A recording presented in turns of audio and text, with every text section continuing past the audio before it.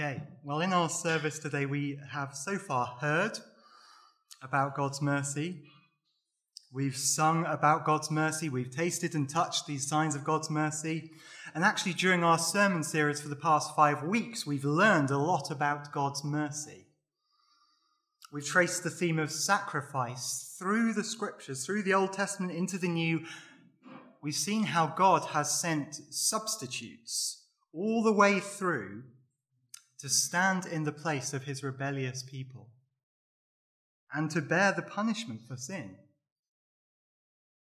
And we've seen how all of those different sacrifices along the way have pointed forward to the ultimate perfect sacrifice of Jesus. That is where we see God's mercy most of all,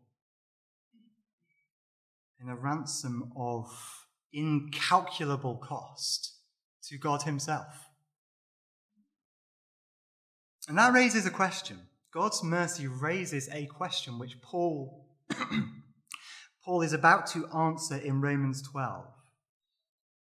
What is a reasonable, rational response to such mercy? Now, I'm guessing not everyone here will be fully convinced that Christian belief is reasonable or trustworthy.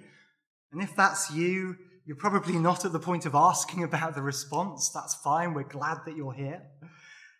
If that is you, there are plenty of people around this room who would love to chat to you afterwards, I'm sure, about the reasons that they think Christian belief is reasonable, rational, and how they have experienced it to be true. So do stay around for coffee afterwards. Please don't feel embarrassed to ask those questions if that's you. Keep listening as well, because you'll get a clearer idea of what it would look like if you were to accept Christ. But now that question again. What is a reasonable, rational response to God's mercy? And here's the answer Paul gives in Romans 12, verses 1 to 2. Therefore, I urge you, brothers and sisters, in view of God's mercy, to offer your bodies as a living sacrifice, holy and pleasing to God. This is your true and proper worship. Do not conform to the pattern of this world, but be transformed by the renewing of your mind. Then you will be able to test and approve what God's will is, his good, pleasing, and perfect will. So there is actually only one reasonable response to the all-out mercy of God, and that is to sacrifice our whole lives to him, to offer our whole selves in his service. But why another sacrifice? Surely Jesus has paid for every sin of every person who will ever believe in him once and for all at the cross. Surely we don't need another sacrifice for sin. And that's true, we don't. But the sacrifice God desires from us now is different. He desires our whole lives surrendered to his service, obedient to his will. And that is actually his right, because he is our creator and our sustainer. There wouldn't be a universe here, never mind people to discover it and enjoy it, if God hadn't made it, if he didn't uphold it second by second. It belongs to him, and so do we. But how much more does God deserve our wholehearted love and grateful obedience when he has single-handedly saved us from eternal wrath?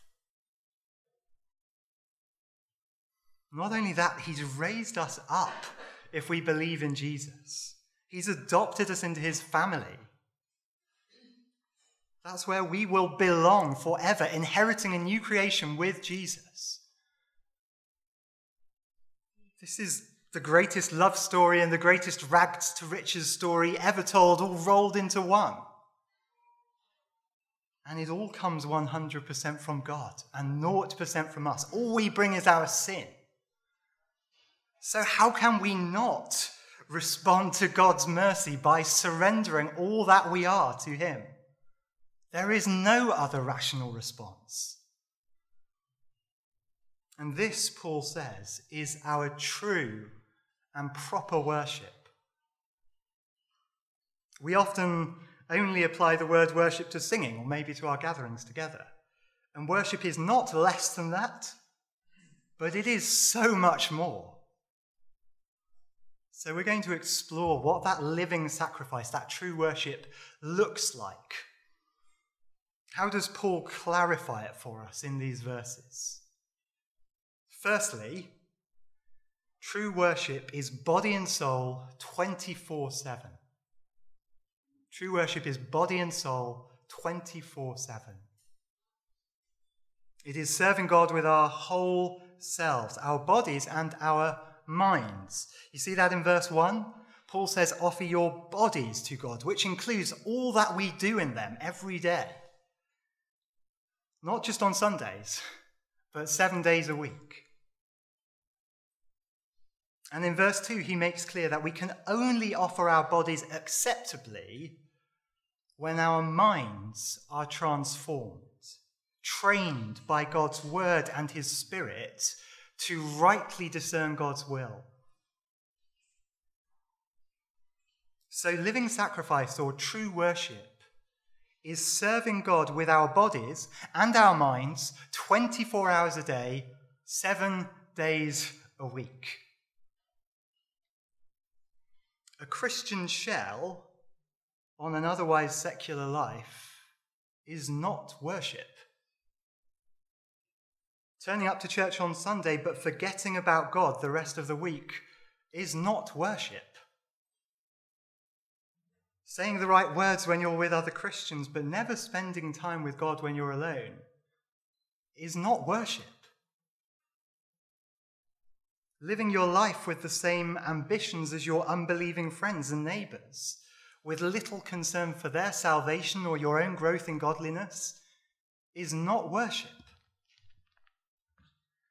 And feeling warm feelings towards God in our hearts, but refusing to surrender our bodies in active obedience to him, is not worship. True worship recognizes that God has the sole right to define our identity. He has the sole right to direct our careers, our relationships, even our sex lives. He has the sole right to command our use of time, talents, and money. True worship is body and soul, 24/7. Where might you be holding something back? For me, it's often where my own material comfort is concerned. I often struggle with having to accept a lower standard of living than most of my peers because of being in Christian ministry, because of the sacrifices we've made for that, and because of the call that Jesus makes to all of us to be generous, to seek first his kingdom with our finances. And as I see the holidays or the meals or out and fancy restaurants or new clothes that other people enjoy far more frequently than I do, I easily want to pull back from serving God wholeheartedly. I want to be less generous. I want to keep something for myself. And as I prepare to leave MRC in August, I want to look for a church and a community to serve in that doesn't offend my middle-class prejudices. I want a church that satisfies my dreams of living in the countryside. And at times, I want those things more than I want to go where God might actually be leading me. I want my will to be done, not his. I want to seek first my comfort and not his kingdom. I wonder what those struggles might be for you.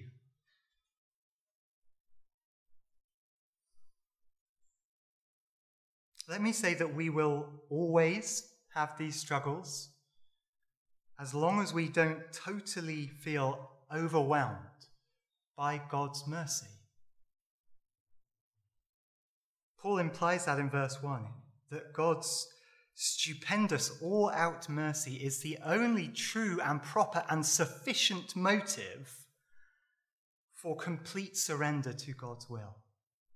The only proper and sufficient motive. And however much we feel unmoved by God's mercy or indifferent to it, to that same extent, we will hold ourselves back from all of life worship. And to the extent that we're not overwhelmed by gratitude for his mercy, we need to pray. Our greatest need is to plead with God for a fresher, deeper, more all-consuming understanding of his mercy in the gospel of Jesus Christ. Is that something that you pray for yourself? For your family? Or are our prayers mostly to do with practical needs and the ordinary struggles of daily life in a fallen world? Now, of course, God cares about those things. He wants us to bring us those needs because he is our heavenly Father. But our greatest need is to know the depths of his mercy again and again and again. Then everything else will fall into perspective. Then we will find the faith to trust him in all of our struggles. Then we will have joy, a joy which no struggle or pain or sorrow can take away.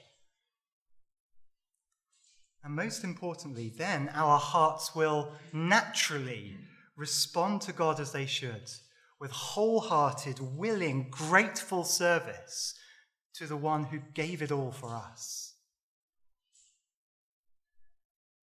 So do you plead with God to know his mercy more deeply? Maybe that should be our first prayer every morning. True worship is body and soul 24/7. And it flows naturally from knowing God's mercy. Secondly, true worship is collective. True worship is collective. Not an individual project, but a collective one for the whole church. Do you see in verse 1 that Paul says, offer your bodies, plural, as a living sacrifice, singular? Many bodies, but one sacrifice. So the sacrifice that pleases God is the collective offering of the whole church, which is most meaningfully expressed in the life of a local church like MRC. So true worship is a joint project. We can't do it on our own. Paul goes on to spell this out more later in chapter 12, verses 3-8, when he explains that we are one body with many parts, the body of Christ no less, and Christ has given different gifts to each of us so that we can serve him and strengthen the church as a whole. Prophesying, not quite sure what Paul means by that. Teaching, serving in practical ways, encouraging each other, giving generously of our time or money, leading, administering, showing mercy. All these things are essential if the church as a whole is to fulfill its worship to God as a living sacrifice. And that's not an exhaustive list by any stretch. Paul goes on to list a whole load of ways that we can build one another up in the rest of Romans 12-15 and in his other letters. And that includes rejoicing with those who rejoice and mourning with those who mourn. So simply being there as a shoulder to cry on or to buy someone a celebratory pint is part of how we can be a living sacrifice. That's something we can all do, isn't it? I wonder what are the ways that you most naturally feel able to help and to encourage your brothers and sisters? What are the things that you already do, perhaps? That's another good way of looking at it. Do them with all of your heart. And don't be discouraged because they seem small or unimpressive. It's still needed because true worship is collective. All of us have a part to play. And that's no less true for our third point. True worship is word and spirit led. True worship is word and spirit led. So I wonder if you see in verse 2 that true worship depends on a transformed mind. We are in constant danger of being conformed to the world around us.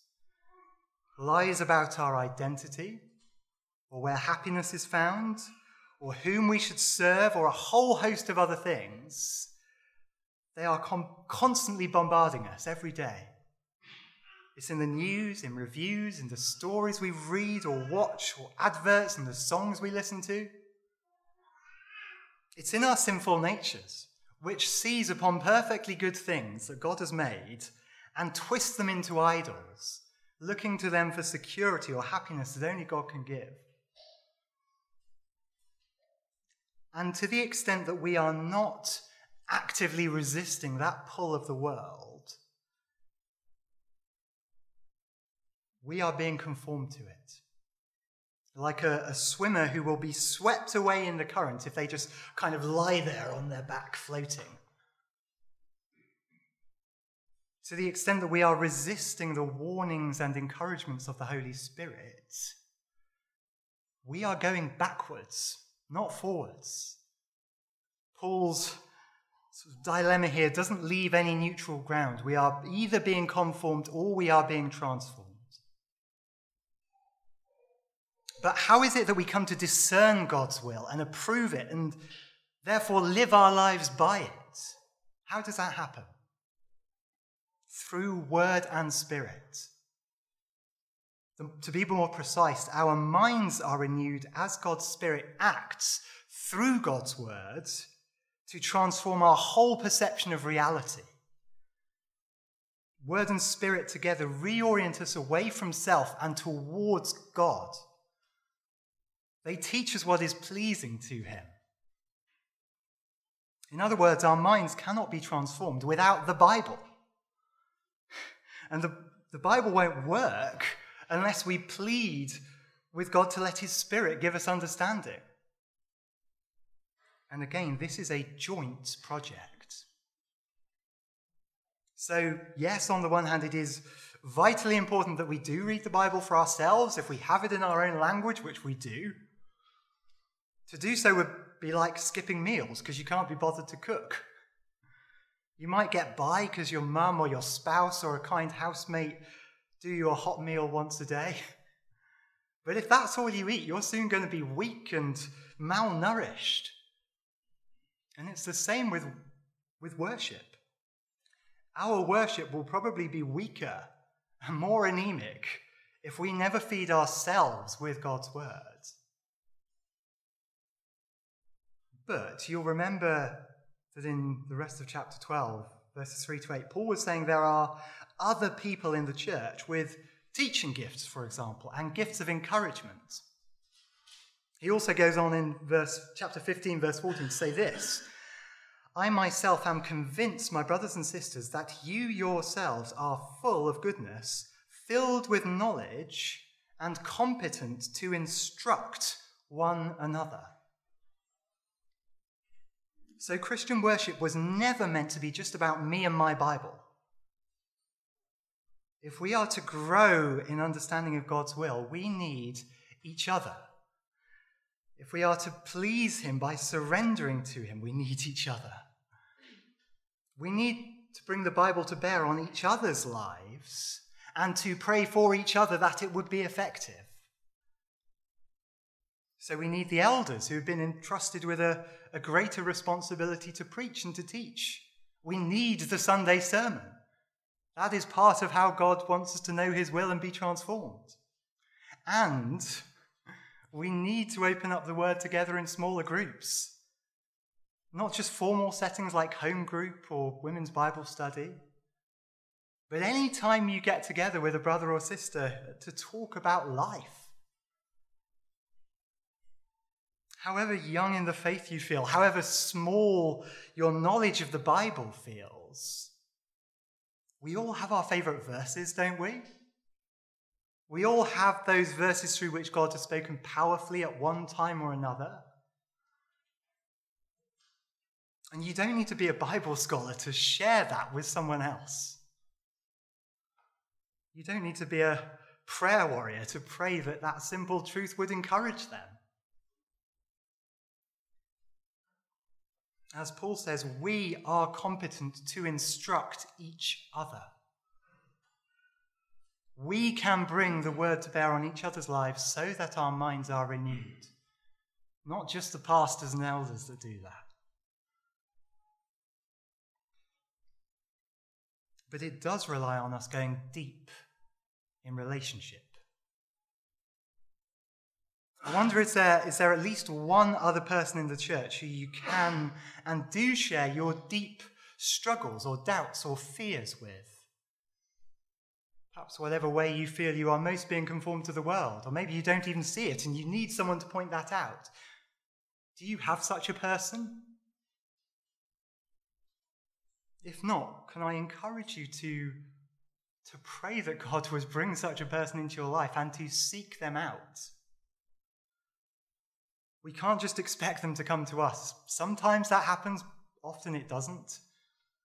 We have to show some willingness to invest in a relationship ourselves for it to happen, to materialize, to become deep. And the more we can be brave and make ourselves vulnerable by saying to someone, I am really struggling, the more likely other people are to reciprocate and open up to us.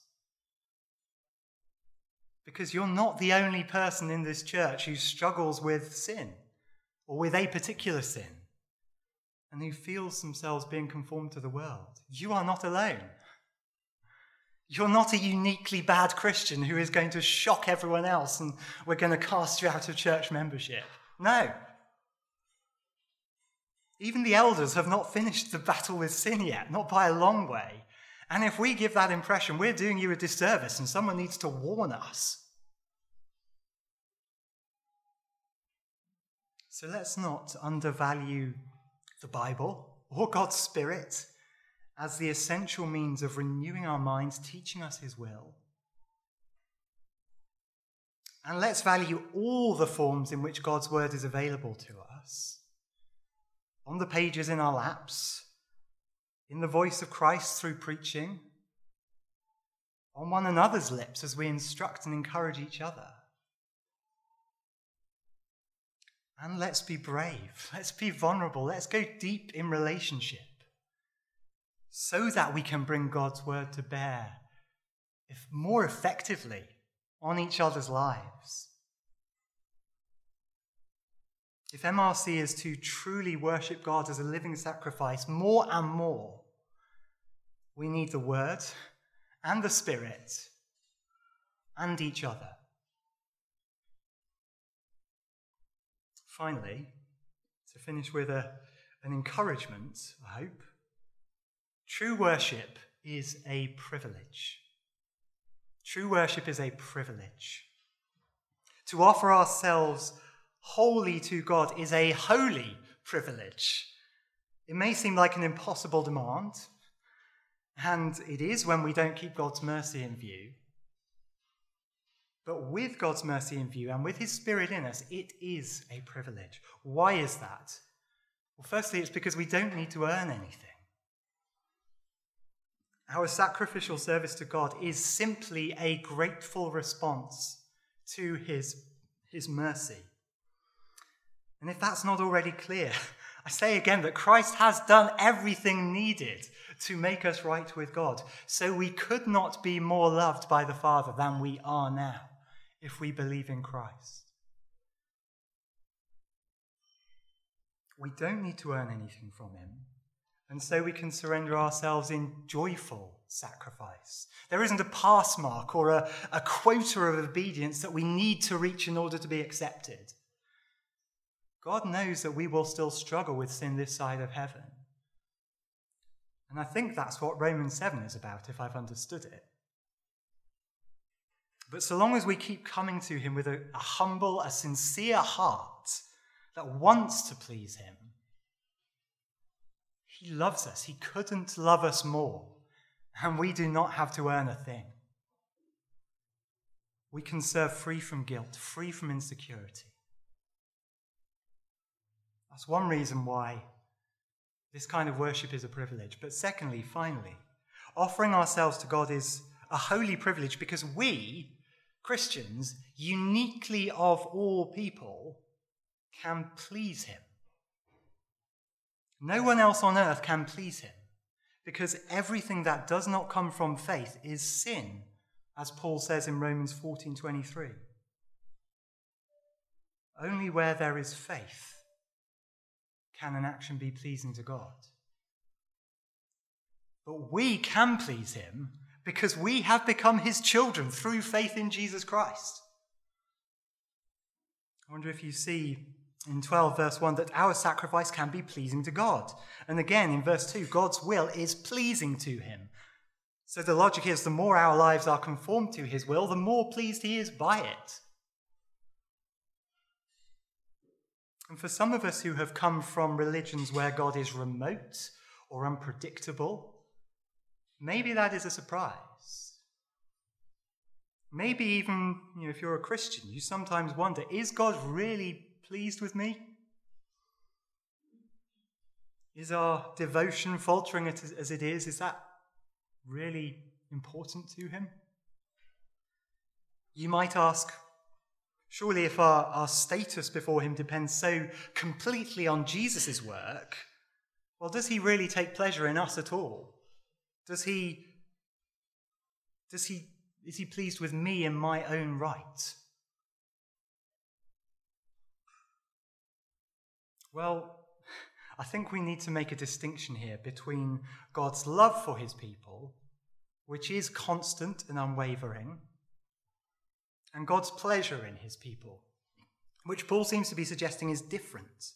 We can please God, or we can grieve him, depending on our obedience. Ephesians 4 verse 30 says we can grieve the Holy Spirit by our sin. And I think it works like the parent-child relationship at its best. Now, my love for my daughter Clara is imperfect. It doesn't match up to God's love. But nevertheless, I love her roughly the same, whether she is being delightfully obedient or infuriatingly stubborn and naughty. My love for her doesn't waver because she is my daughter. But I can be more or less pleased with her. When she obeys me at supper time by turning the TV off quickly and coming to the table without a fuss, I am delighted. When she drags her feet and then complains ungratefully because of what I've cooked, in a sense, I am grieved. And my pleasure in her changes in response to her actions, even though my love remains constant. And I think it's like that with God. He is actually pleased when we surrender ourselves more wholeheartedly to his will. And our experience of his pleasure grows. It is as if we sense he is smiling upon us. Our efforts might be so stumbling that they look a bit like a 5-year-old's drawing of a flower. Kind of scribbly and messy and bizarrely coloured. You're not really sure if it's a bramble rather than a flower. It's a long way short of the perfect beauty of the real thing.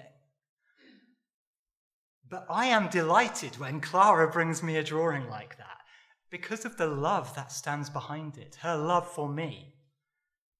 And I am delighted by the progress I see as her drawings get slowly better over time.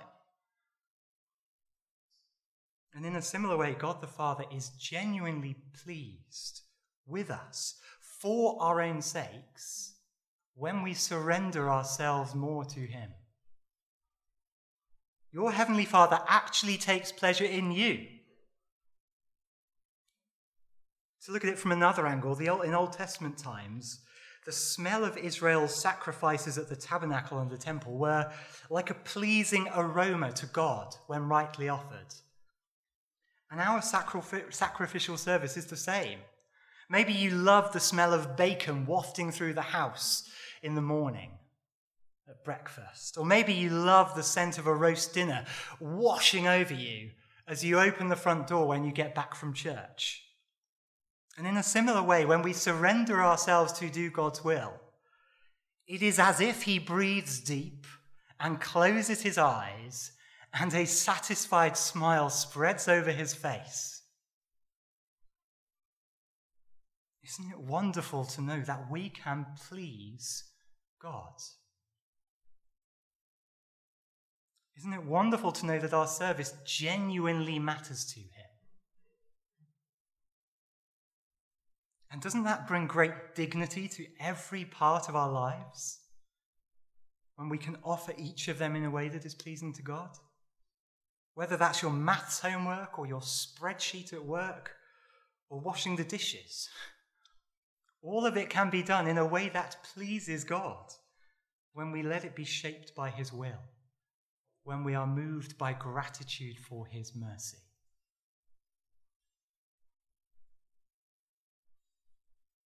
Worshipping God is a privilege. Whole of life worship is a privilege. Don't you want to surrender yourself more to this God, this good and merciful God? Let's take a moment in quiet, and I'll lead us in prayer.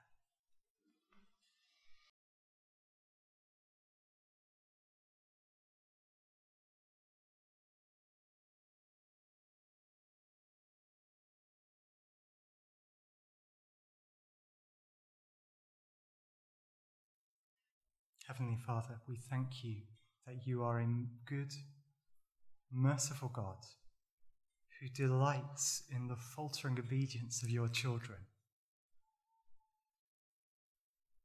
And we pray again, would you overwhelm our hearts with your mercy and help us as a church to help one another offer ourselves more completely in your service. Amen.